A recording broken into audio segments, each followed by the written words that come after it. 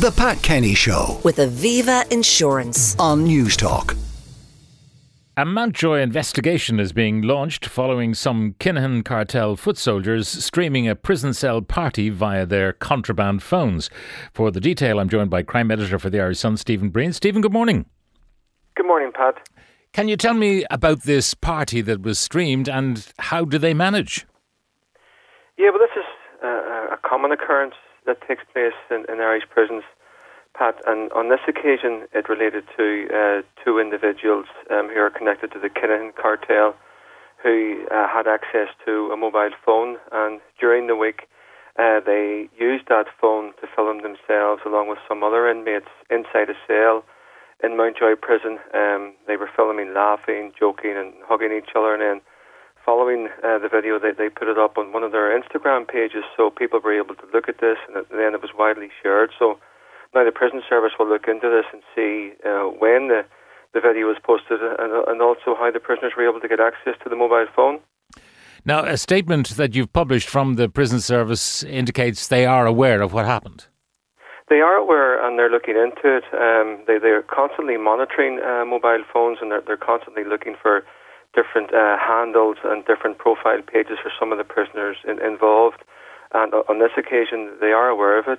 They're looking into it, and if they do establish that a phone was used during the week at a particular time, then they will conduct searches of the prison. They often do this here when the media publish photographs of prisoners from inside prison.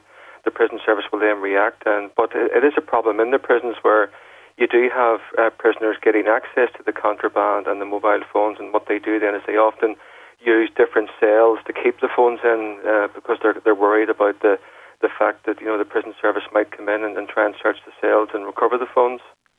And were they to recover a phone from the cell of any inmate, what would the sanction be?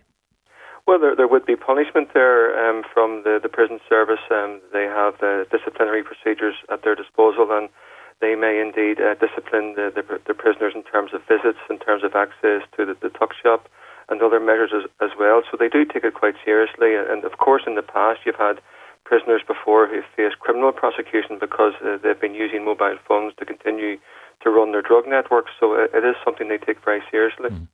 The video itself, I mean, it's described as a party. I mean, was there refreshments of either the illicit or licit kind available in the cell?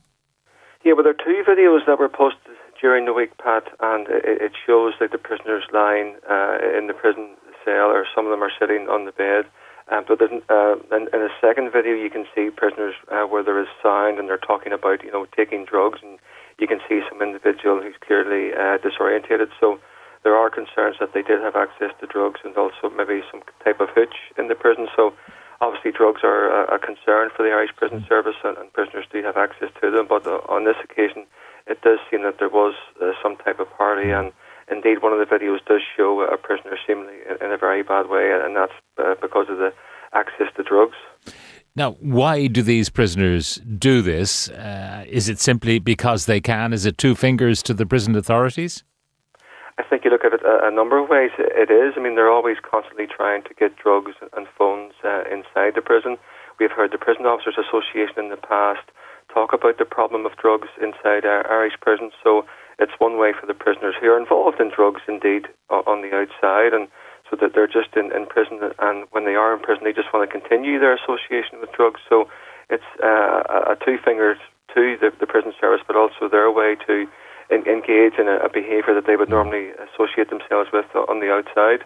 Now, you have a still image of the two individuals who, it appears, were at the heart of this party, Glenn Thompson and Scott Capper. Who are they and what are they in for, and what's their connection with the Kinihans?